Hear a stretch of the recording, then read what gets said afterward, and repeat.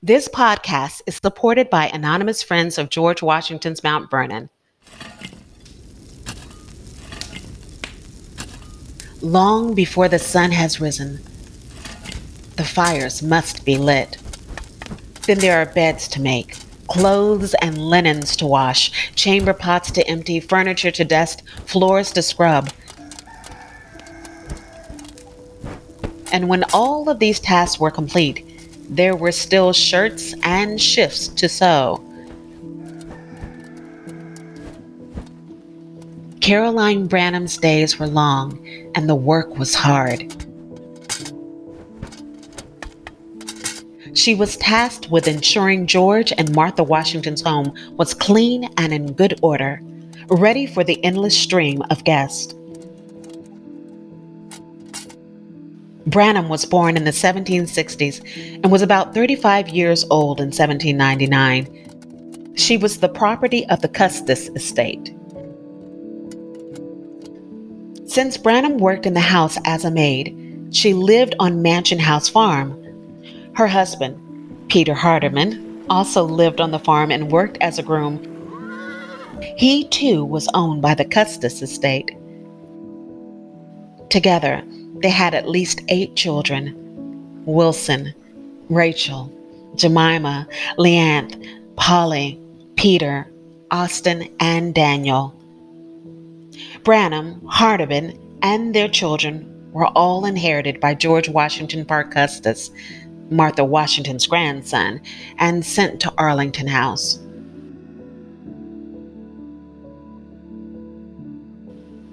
By 1806, Branham had given birth to another daughter, Lucy.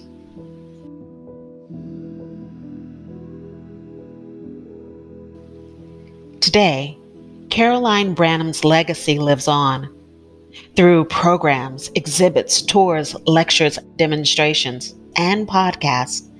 The team at George Washington's Mount Vernon works to tell an inclusive narrative about the enslaved community and the Washingtons.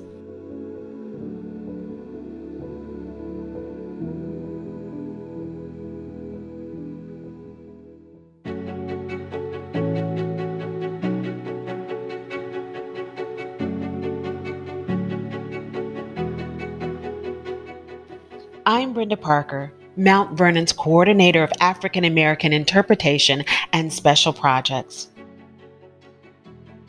And this is Intertwined, the enslaved community at George Washington's Mount Vernon.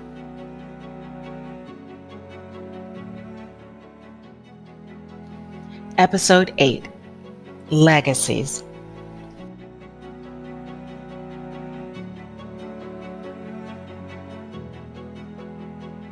Caroline Branham's stories and the stories of her family are shared with visitors today to help them understand what life was like for the enslaved people at Mount Vernon during the 18th century. Here's Jessie McLeod, Mount Vernon's Associate Curator, to tell us more about Caroline Branham's life. Caroline Branham was a housemaid at Mount Vernon.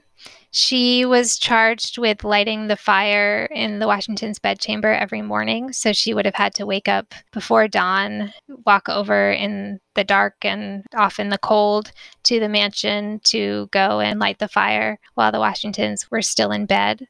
She also was tasked with many other things within the house, along with the other housemaids, cleaning the floors, washing linens, preparing the bedchambers for the Washingtons' many visitors, emptying chamber pots in the morning, fetching fresh water for people to wash with, all of those things that kept the household running. Caroline Branham was owned by the Custis estate, and upon Martha's death, she was inherited by George Washington Parke Custis, Martha's grandson, who would ultimately build Arlington House. And Caroline Branham was taken to Arlington House. Presumably, she continued to serve as a housemaid, although we don't have a lot of details about what her life was like there. We know that Branham gave birth to a daughter named Lucy. It's believed that that daughter was the child of Caroline and George Washington Parke Custis. And so you can imagine what Caroline Branham's life was like at Arlington House. It was something that many enslaved women experienced, sexual violence at the hands of their enslavers. Caroline Branham died in 1843, and she was buried in the graveyard of Christ Church in Alexandria, which suggests that she was a parishioner of that church. Branham and her family were enslaved, and many decisions about where they lived, what they ate, and how they spent their time were made for them. This did not mean they lacked agency. As we have heard throughout this series, being enslaved was a legal status placed upon people, but it did not define them. Caroline Branham, Peter Hardeman, Ona Judge, Hercules Posey, Davy Gray, Kate, William Lee, Samuel Anderson, and Edmund Parker were people, and they did not lack humanity or ambition. Their lives were intertwined with the lives of George and Martha Washington, and by telling their stories, we get a fuller picture of life at Mount Vernon. Today, we use the spaces they inhabited to illustrate life during the 18th century. In addition to the mansion, Mount Vernon is fortunate to have 14 original outbuildings in the historic area that stood at the time of Washington's death. These spaces, including the spinning house, salt house, kitchen, smokehouse, wash house, and stables, have been preserved to look as they did in 1799. We also have several refurnished spaces, including a cabin and a bunkhouse quarter where enslaved people lived. And that's another way that people can get a sense of the living conditions of the enslaved and see the spaces where they lived and learn something about their personal lives, not just the work that they did for the Washingtons. So our goal is to really have this be woven into the story that we tell, not as a separate topic, but as something that's central to George Washington's life and central to the story of Mount Vernon in the 18th century. The Greenhouse Slave Quarters is one of these reconstructed spaces. It was originally built in the 1790s to house many of the enslaved people who worked on Mansion House Farm. 2 fires, first in 1835 and a second in 1863, destroyed the building. The Mount Vernon Ladies Association decided to have it reconstructed, and it turns out the exterior was much easier than the interior. The experience of interpreting the slave quarters that were part of the greenhouse really exemplifies the tension that starts to happen by the middle of the 20th century between the ladies' quest for truth, how they saw this truth about Washington, and getting the material world right to what Washington would have known in 1799. My name is Lydia Matisse Brandt, and I am Associate Professor of Art History at the University of South Carolina. They begin talking about reconstructing the greenhouse, which of course they always knew had been there, and they had pretty good evidence for what it looked like. They begin talking about it before World War II, and then they really get going with it after the war with architect Walter Mayo Macomber. And Walter, he was a good researcher and he was thorough. He was doing what the ladies told him to do, which was research this thing. Make sure you know exactly what it looked like. Make sure that if Washington showed up tomorrow, he would recognize it. And he discovered that Washington designed the interior of the quarters so that enslaved people slept in basically bunk beds that were attached to the walls. So working with some of the vice regents, but also working with another man named Frank Morse that the ladies had hired to basically go around Virginia and buy old stuff to put in all of the different outbuildings. They built the bunks based on what little evidence they had. Then they outfitted them with cups and candles on the table so that you could imagine this space as a place where enslaved people lived, the same way that you could imagine Washington and Martha in the bedchamber in the mansion. So the ladies see this in 1952 after these quarters are furnished, and many of them are really blown away. They're really concerned. They are not convinced that Washington would have housed enslaved people in a way that they found inhumane. And so rather than just saying, well, We know Washington. Washington never would have done this. They launch into this really fascinating research rabbit hole where they really require Morse and Maycomber to find evidence that Washington really housed enslaved people in these bunk beds. And so there's this huge debate that lasts a decade. Meanwhile, these quarters are just shut because they are arguing over Washington's use of the word birth, B-E-R-T-H, which he uses to describe the beds, the actual sleeping arrangement in these buildings. And many of the ladies chose to interpret that word as not bunk beds, but as individual compartments, the way that you would build on a ship.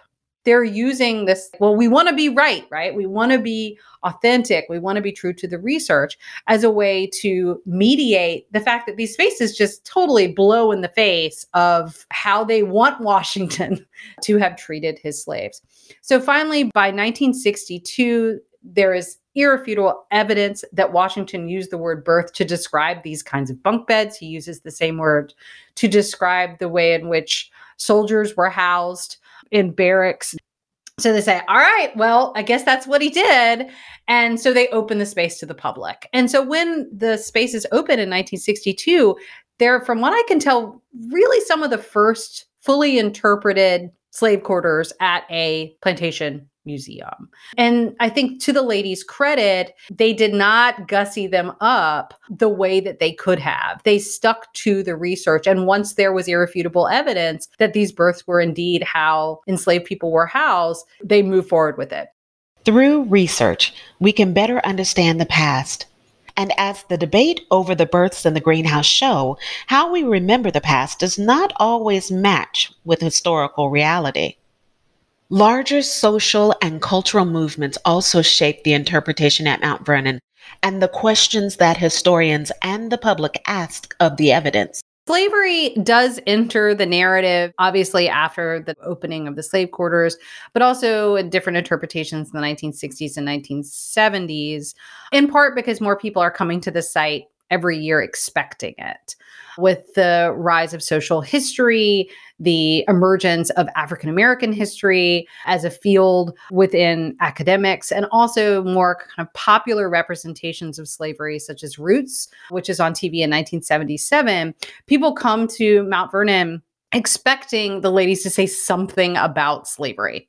And more people are coming to Mount Vernon knowing something about slavery. And in many ways, that's really the key, that people are increasingly aware that George Washington was not the only person to live here and that he did not run this farm all by himself. And so there's kind of starting to talk about it a little bit more. That being said, like any other plantation museum in the United States, they're talking about it in context of Washington as a good slave owner, as Washington as a reluctant slave owner, as Washington as someone who supposedly freed his slaves when he died, or that's what he meant to do.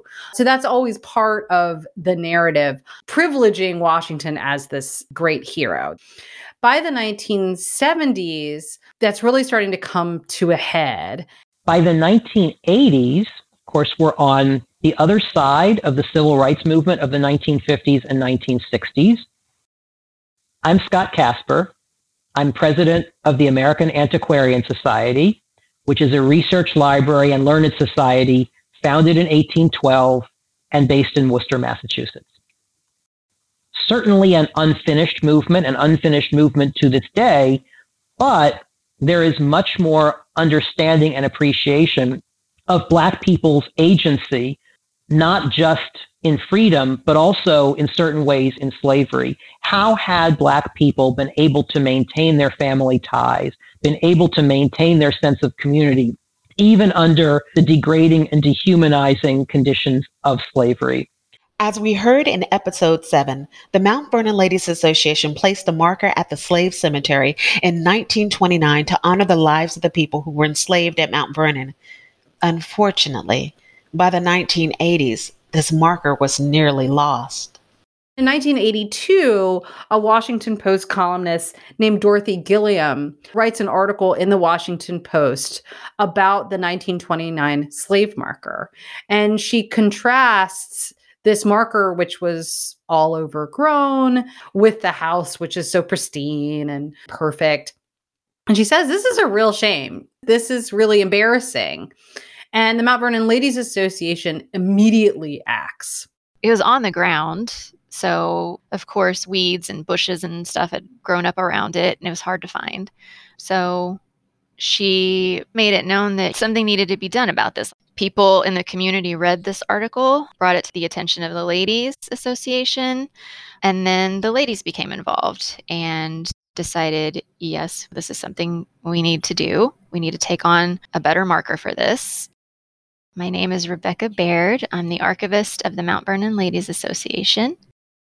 A committee was formed. It wasn't just the MVLA members who formed this committee. It was members from the Fairfax community. They all got together and decided what should be done, and they came up with the idea for a new memorial that would mark the graveyard.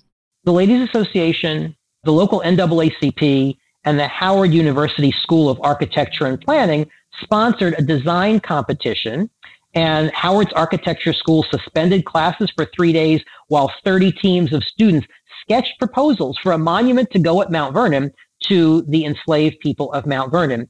The submission that won invited visitors through a brick archway that echoes the brickwork of Washington's tomb. So there's a kind of architectural echo between the new tomb of the 1830s and this new memorial to formerly enslaved people. And you walk down the path, and this path is still there to this day, and it leads to a brick circle where there's a broken granite column symbolizing the brokenness of people's lives within slavery. And then there are 3 concentric circles, and they have the words on them, faith, hope, love.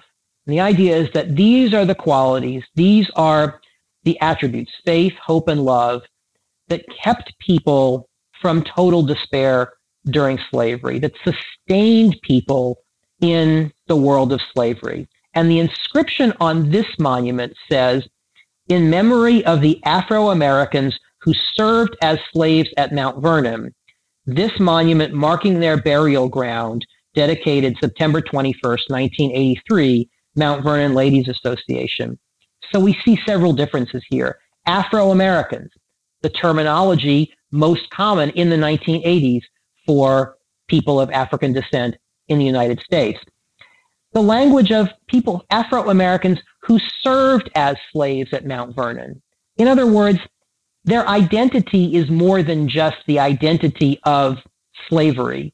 Slavery was the service they provided, not willingly, but the service they provided, but they were human beings with lives distinct from slavery. And all of that is captured in the language of this monument, at which, to this day, there's an annual ceremony marking the monument and sponsored both by Mount Vernon Ladies Association and Black Women United for Action.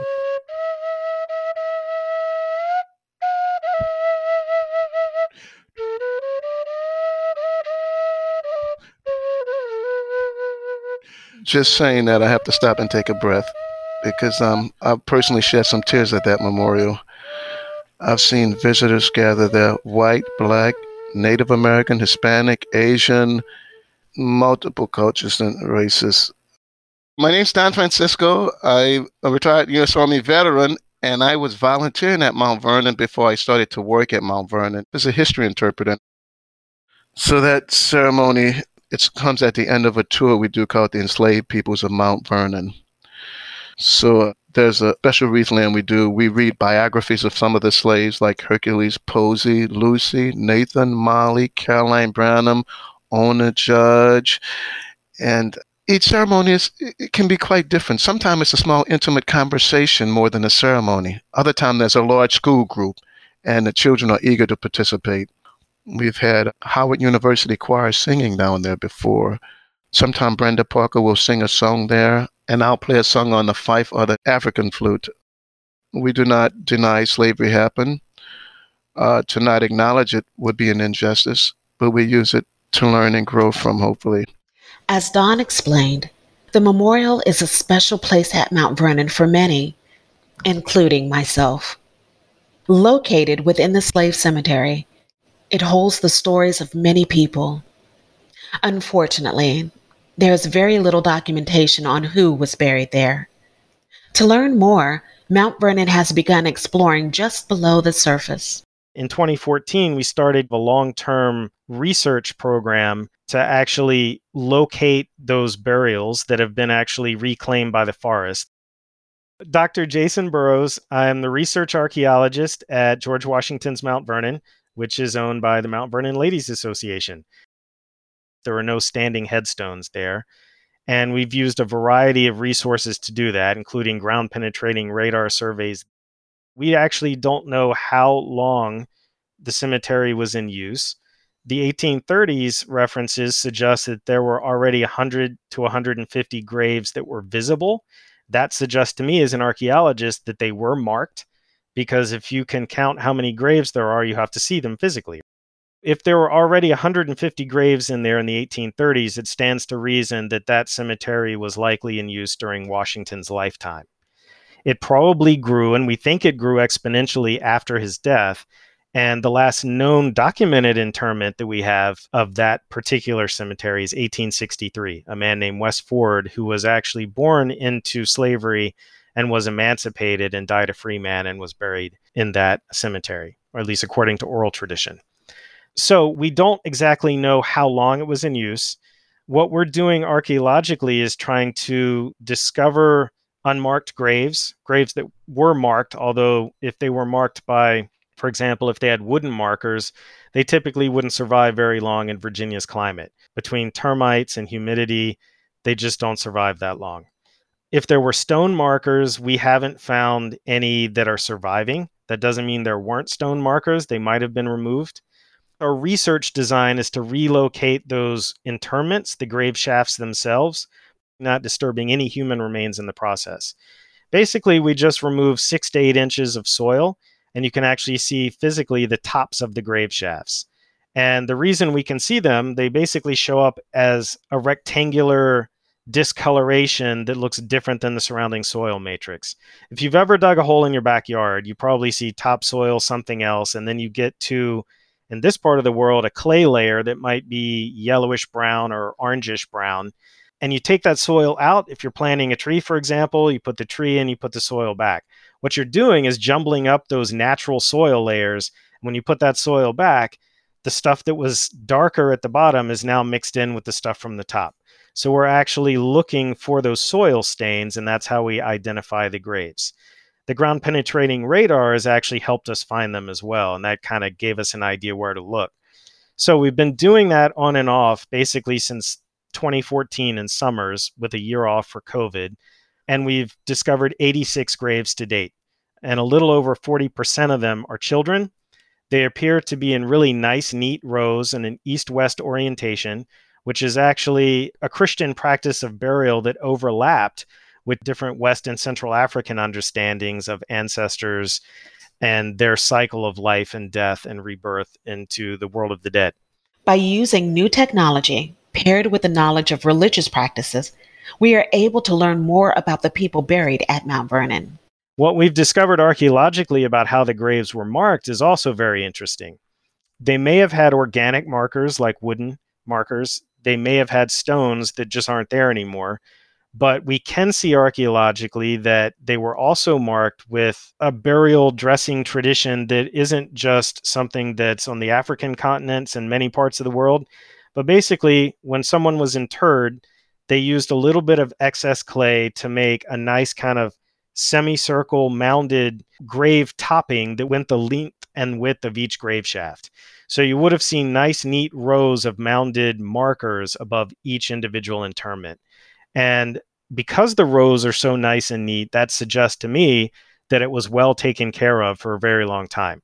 The thing about grave mounds, they're a community investment. They're intended to be. They require periodic maintenance by kin, relatives, family members, and friends. Basically, you have to think of it like the cemetery itself is the village of the dead, and each individual grave would be the abode of the dead. And respect to ancestors demands that they be kept in pristine condition. It's considered kind of a bad sign if a grave mound cracks, for example. It means that that person isn't doing so well, their spirit isn't doing so well. So you want to take care of your family members. So the fact that we only out of 86 graves only have 2 graves that are cutting into other graves suggests that they were very visible for a very long time, which then in turn suggests that the place was well taken care of by generations. As the work continues to identify each grave, the association is already thinking about how to prevent them from slipping back into the forest, forgotten by another generation. We continually re-outline the graves in white twine to show where they were. And the goal one day is, when we're done with this, to work with the descendants and actually come up with permanent markers. But we're kind of still in the middle of that process now. We've only gone about halfway across the landform, which is a big ridge over the Potomac. We're thinking at this point it probably is going to be 150 plus individuals, and we're going to continue excavating. Today, people are invited to visit the cemetery. When they do, they respond in a variety of ways. We've seen people cry. We've seen people sing. We've seen people that didn't know each other embrace. We've seen people get angry. We've seen every kind of emotion you can imagine. Each of those people are accessing different levels of meaning based upon that site. And so I've been just taking photos of the many types of things that are left there over the past several years, and some of them are very dramatic. Things like stones and coins are often left, flowers. People have left personal items. People have spelled out words with stones on the memorials there. In particular, Freedom is one that actually I took a photo of Thanksgiving a couple of years ago, and I didn't notice it until the other day that it actually looks like 2 separate offerings. Someone spelled out FREE in capital letters with stones, and then someone spelled out DOM in lowercase. So that site and that cemetery in particular shows this kind of connection, the power in the places that we're excavating, and how it draws people from the past and people from the present into a common area of engagement. William Faulkner said the past isn't dead, right? It isn't even past. So we kind of see that happening here. And it's a pretty powerful thing, and we're pretty privileged as archaeologists to play a role in that.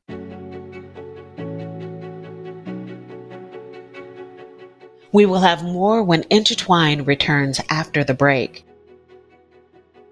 Hi, I'm Jeanette Patrick, one of the co-creators of Intertwined.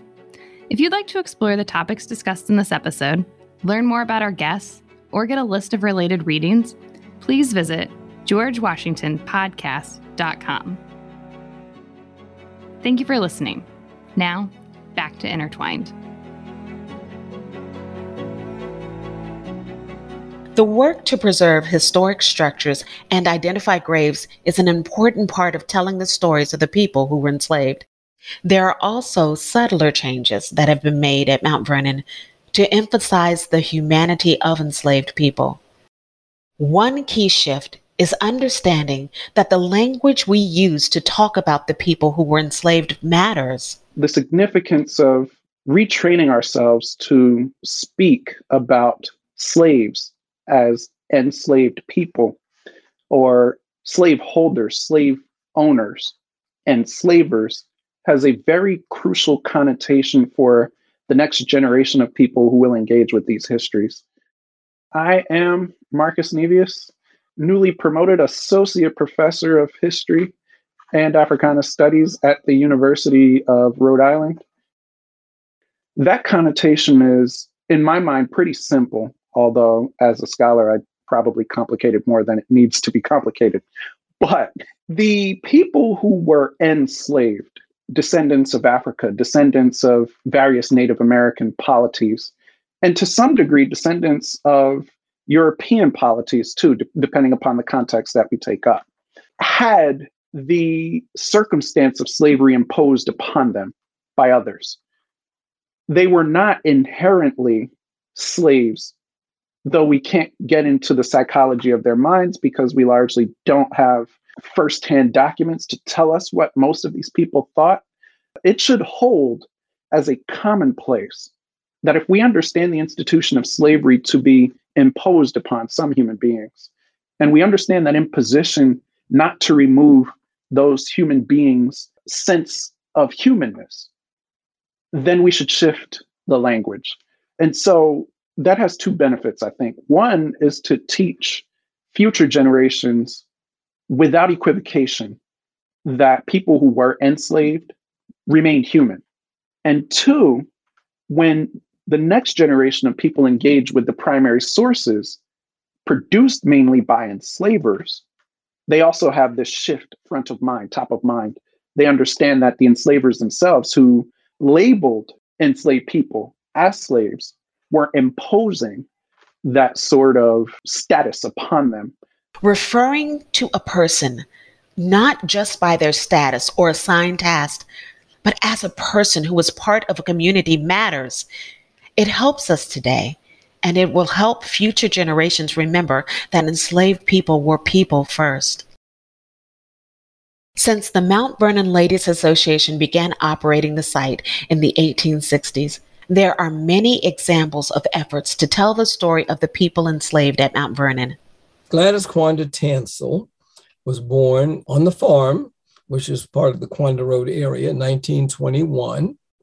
And after marrying Mr. Tansel and having a career in the federal government, when she was near retirement, she started helping out at Mount Vernon when the Mount Vernon ladies would come twice a year. They would come to have the meetings.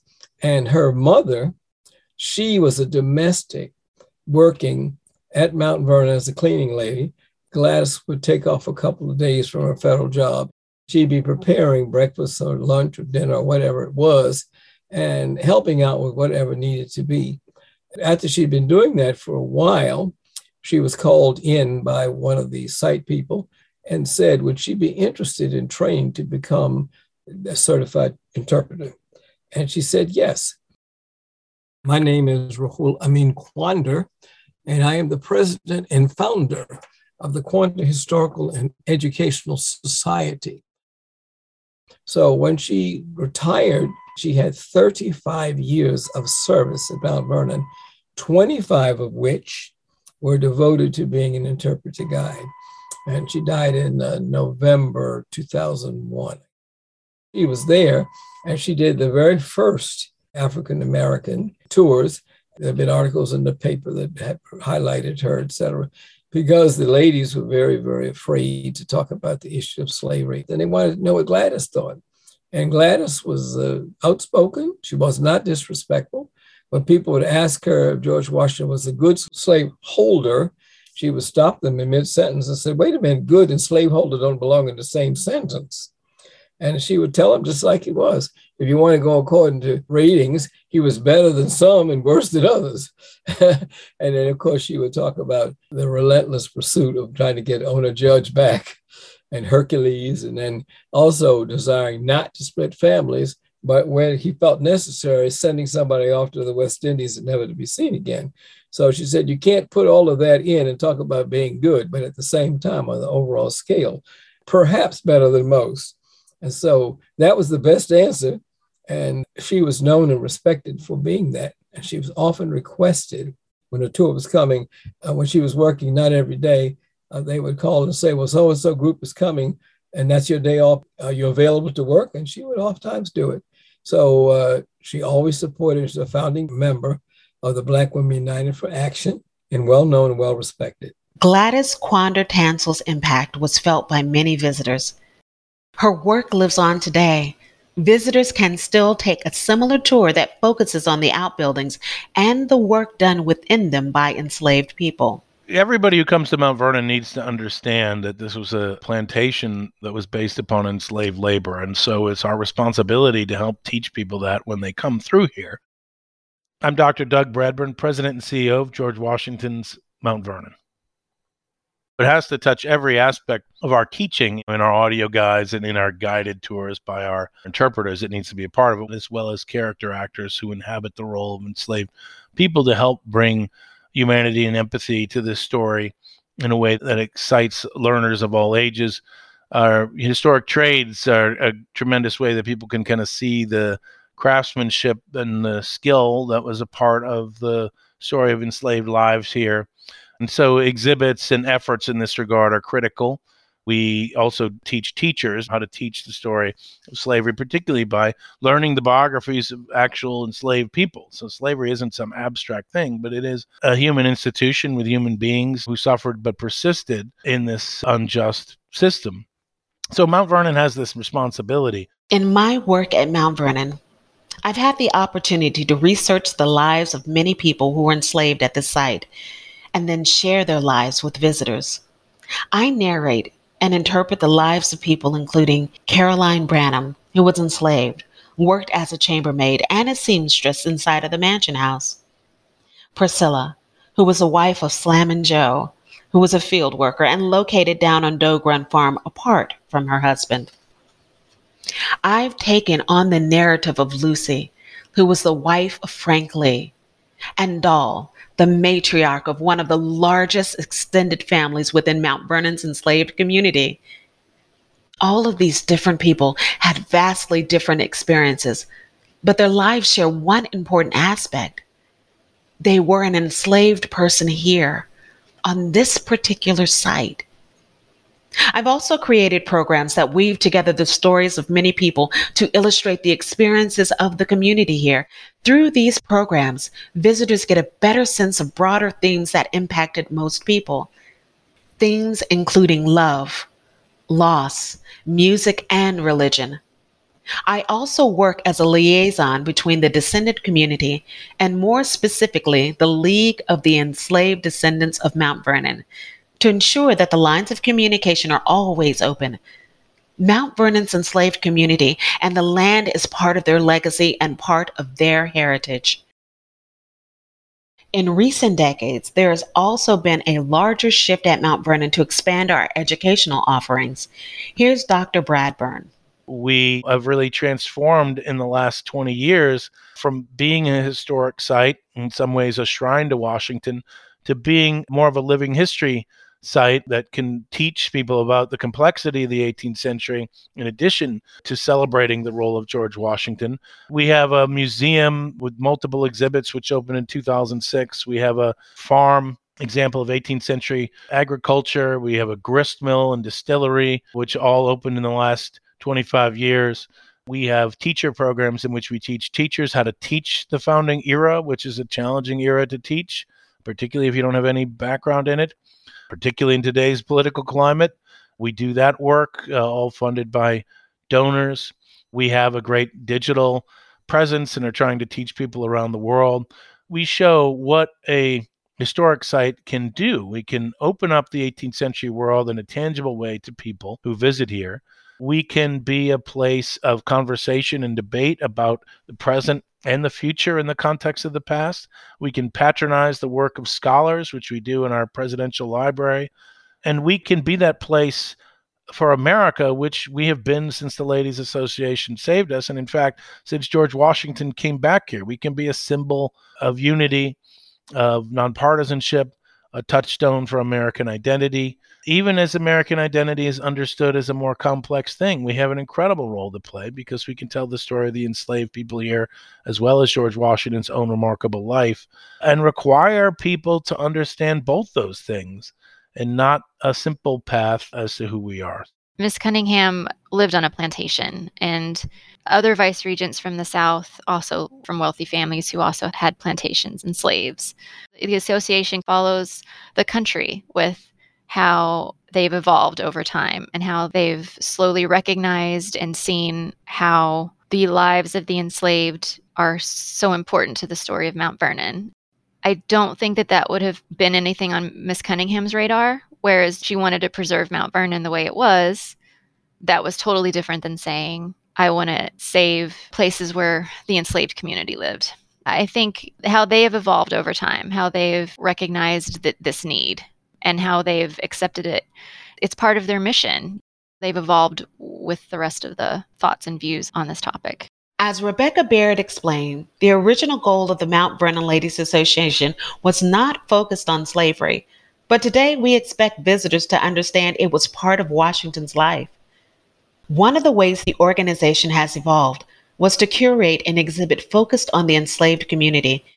Jesse McLeod served as the lead curator for the exhibit, Lives Bound Together, Slavery at George Washington's Mount Vernon.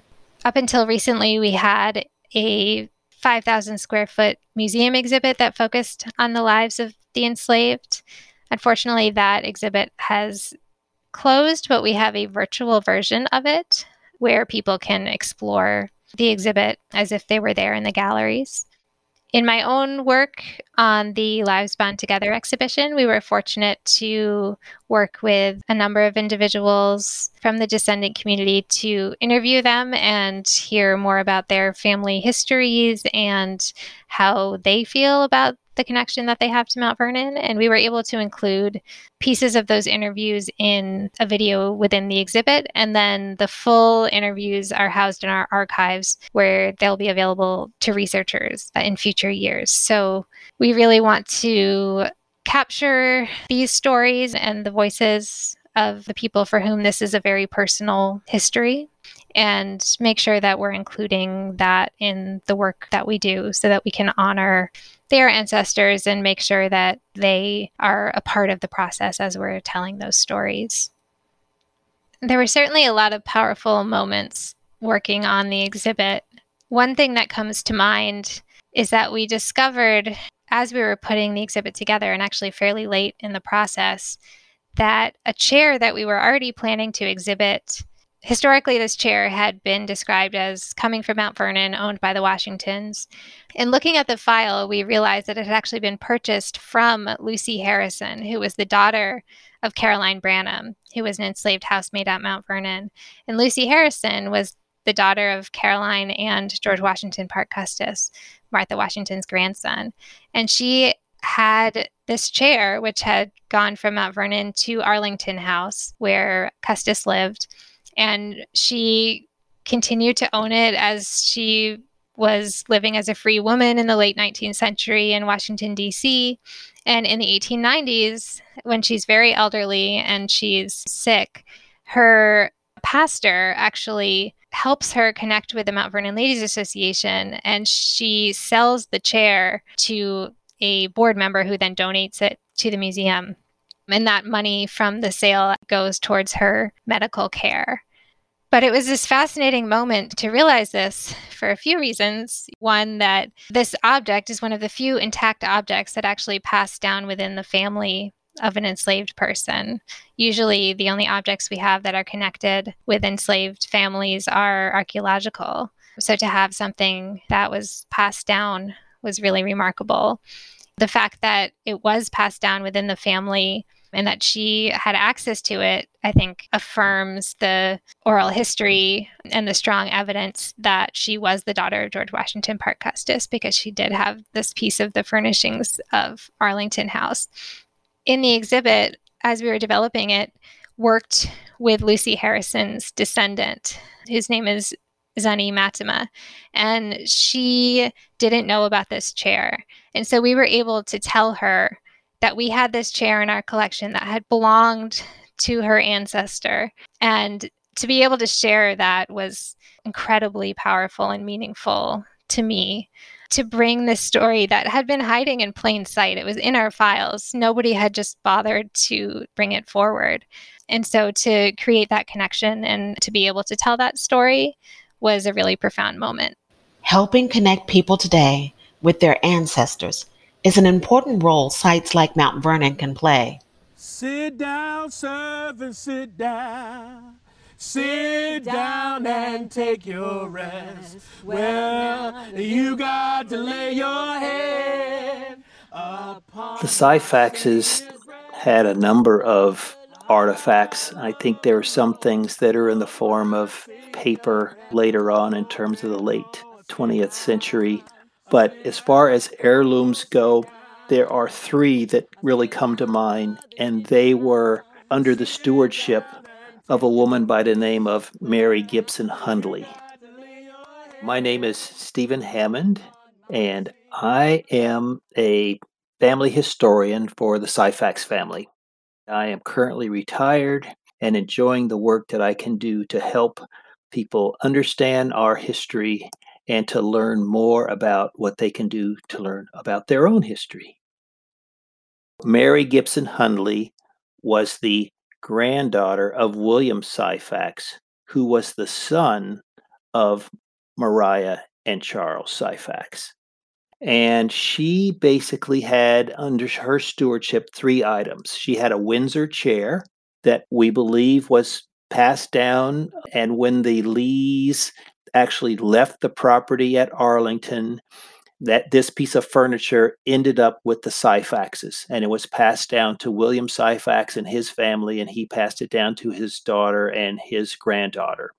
Mrs. Hundley actually gave that chair back to Mount Vernon.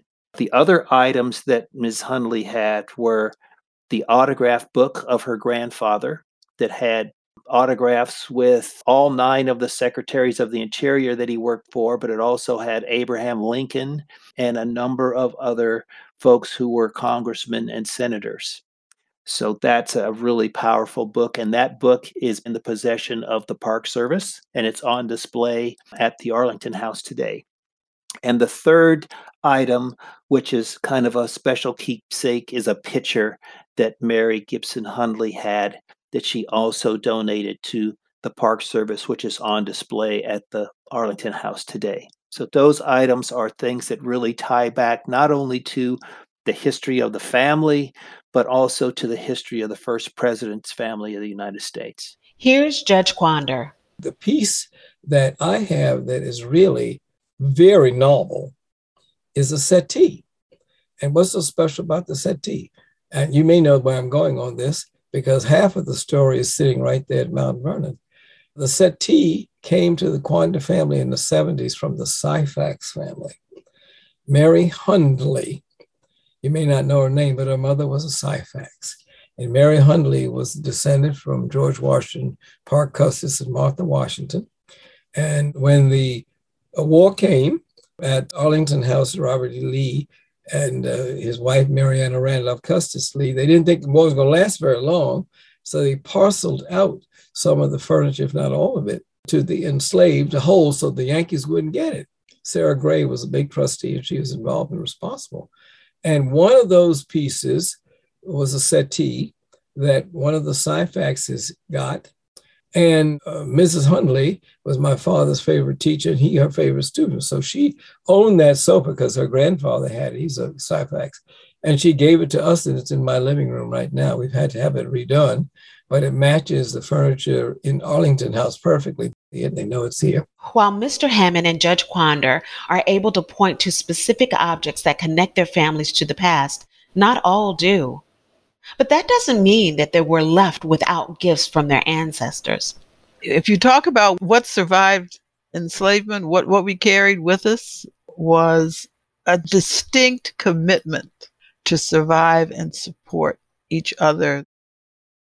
Anne Louise Chin, historian, community activist, founder of the Middle Passage Ceremonies and Port Markers Project, the family, the community, and to work hard at whatever it is you thought was important. But I don't see it as at the expense of someone else. It also is a guarded approach so that you don't tell everything, you don't expose yourself, you anticipate what may be challenges and difficulties. To talk about a priority, of course, was always education. Just the ability to read and write would have been milestones for anyone, not to attain great wealth, but to be secure and to learn how to take advantage of connections.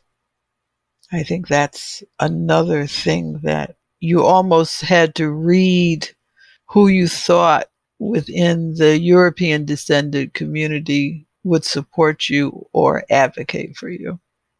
And you learned to hook into that person to enable you to get what you wanted or what you needed. I think those are the things that we have. I'm also surprised at how many people, say just in the DC area, share either Mount Vernon or Arlington House history. Those connections go way back, and they've maintained them, even though we thought as kids that this was somebody that my father knew or somebody my mother knew. These people traveled together. They trusted each other. When I had my first operation, Mickey Syphax did it.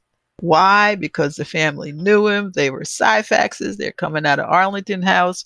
My aunt's best friend was his sister. It's like everything is in place. Riggs National Bank. The family used that. Why? And then you find out that Costin was connected to that bank. That's Arlington House. There are things that they shared and support systems that they shared and benefited. That's what we carried out of Mount Vernon, not artifacts. That was for the Peters and the Custis and the Laws to do. They had those things, the objects. I think that we had the spirit. This spirit was forged during generations of enslavement, and its legacy lives on. Experiences working at Mount Vernon differ from employee to employee. We each have our own reason for choosing to work here. I choose to work here in order to be able to elevate the lives of the enslaved ancestors, to amplify their voices, and to reclaim their spaces and their legacies as important to not only Mount Vernon's history, but to Americans' history.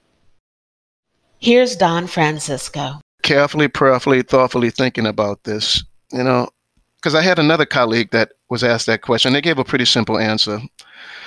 I'm paid to work here. It's my job. Yeah, okay, I get that, but I want to take it a little deeper. Hopefully they're asking this question sincerely. I chose to work here at Mount Vernon.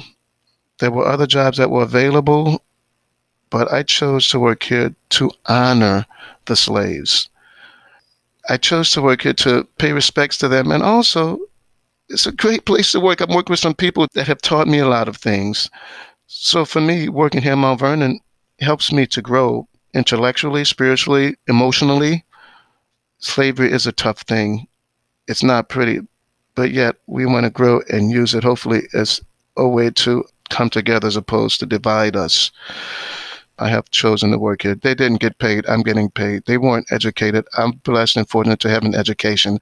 Here's Mr. Hammond and Mrs. Chen. My experience working with Arlington as well as Mount Vernon has been exciting. It's also been mixed in terms of the progress that we're making with regard to telling these stories. And working with Mount Vernon, I am really proud of the fact that I was able to be part of the beginnings of the Lives Bound Together exhibition that existed there for several years, having been part of the recorded history of that space and also thinking about how to present information to visitors there. I have been actively involved with the George Washington Teachers Institute in terms of interacting with teachers who were trying to think about how do we teach slavery in our classroom, and working to have interaction and exchanges with teachers that sometimes ultimately even involve me going on to be a guest in their classrooms, which has really been enjoyable and I hope productive for everyone. With regard to working at the Arlington House, I serve as a volunteer for the Park Service. Not only am I a descendant of the Syphax family that was enslaved there, but I also am currently on the Arlington House Foundation. And for me, wearing this three-cornered hat, I think, is important and powerful in terms of looking at this site from multiple points of view. As a descendant, I want to make sure that our narrative is lifted up and told in its entirety.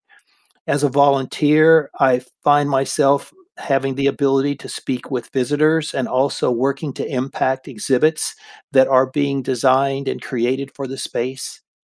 And as a trustee for the Arlington House Foundation, I find myself working to try to influence how we are supporting the Park Service in telling the story about the Arlington House.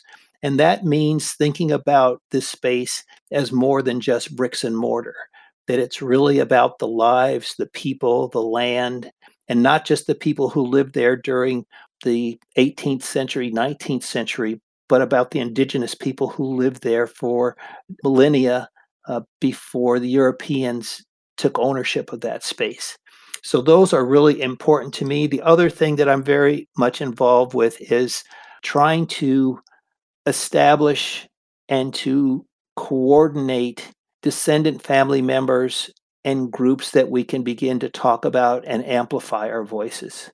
So we have a descendants group at Mount Vernon, which is called the League of Descendants of the Enslaved at Mount Vernon, which continues to form and grow and kind of figure out how we want to amplify our voice. We hope to be able to provide input and feedback to Mount Vernon in a way that's constructive to support new exhibits and how information is shared on the landscape. I think it's important that as curators of these spaces, that we work really hard to be as inclusive as possible. I think the stories of the enslaved who in many ways have been misrepresented and in other ways underrepresented are just beginning to find their way into the light.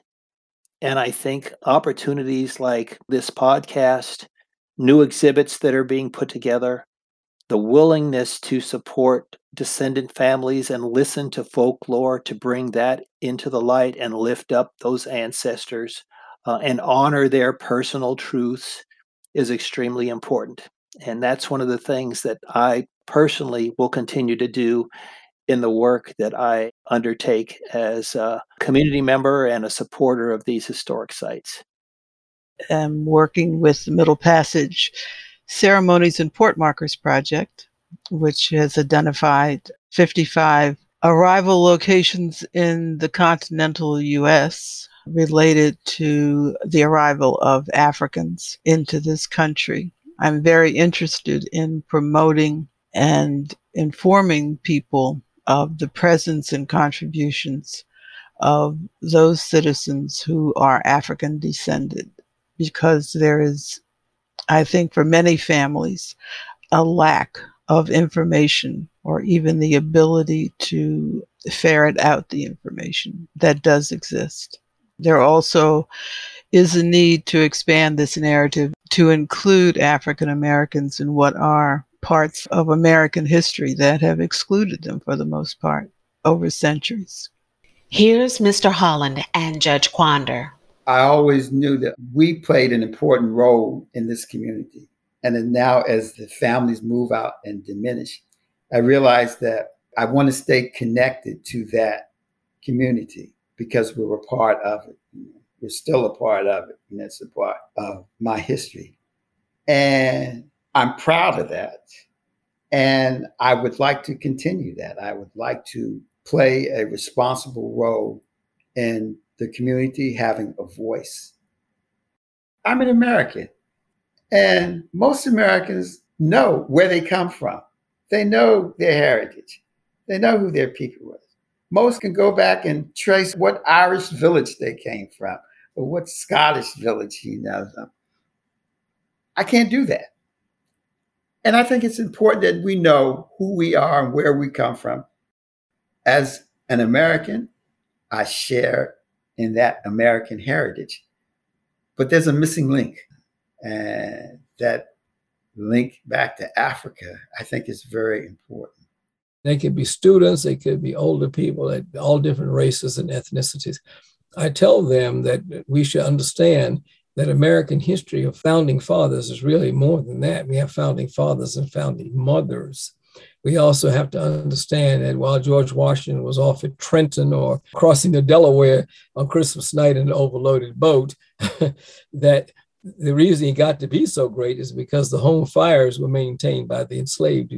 We put the crops in, took the crops out, pulled the weeds up, ran the distillery, ran the fisheries, all of that. And he knew that it was under control with those who were at Mount Vernon left back in charge of taking care of things. I said, you need to understand that there's more to it than that. You're looking at American history from an African-American perspective.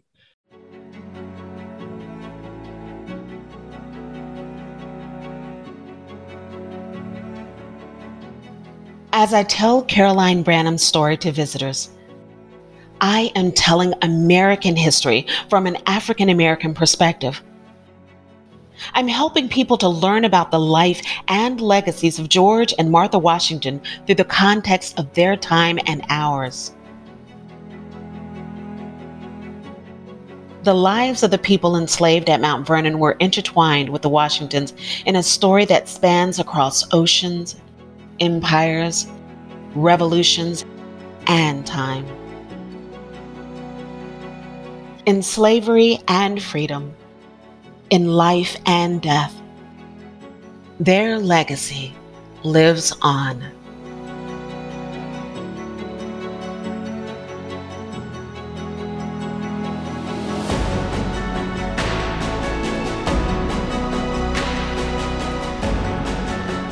Intertwined, the enslaved community at George Washington's Mount Vernon is a production of the Mount Vernon Ladies Association and CD Squared.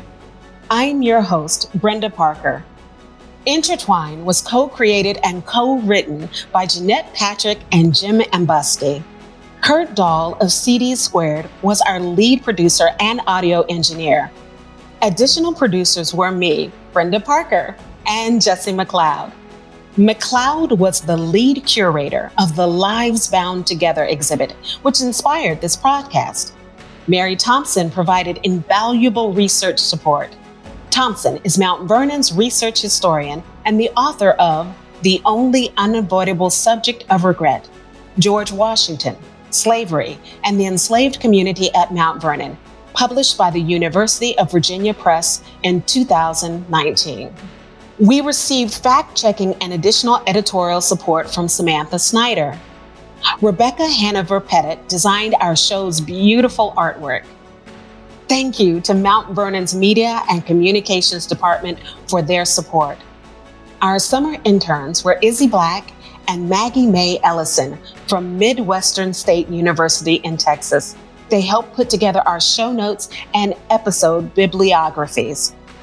Thank you to the Mount Vernon Ladies Association, and a very special thanks to the anonymous friends of George Washington's Mount Vernon, without whose financial support this project would not have been possible. Learn more about Mount Vernon's enslaved community and topics covered in this program by checking out our reading list on our show's website at georgewashingtonpodcast.com. Thank you for listening.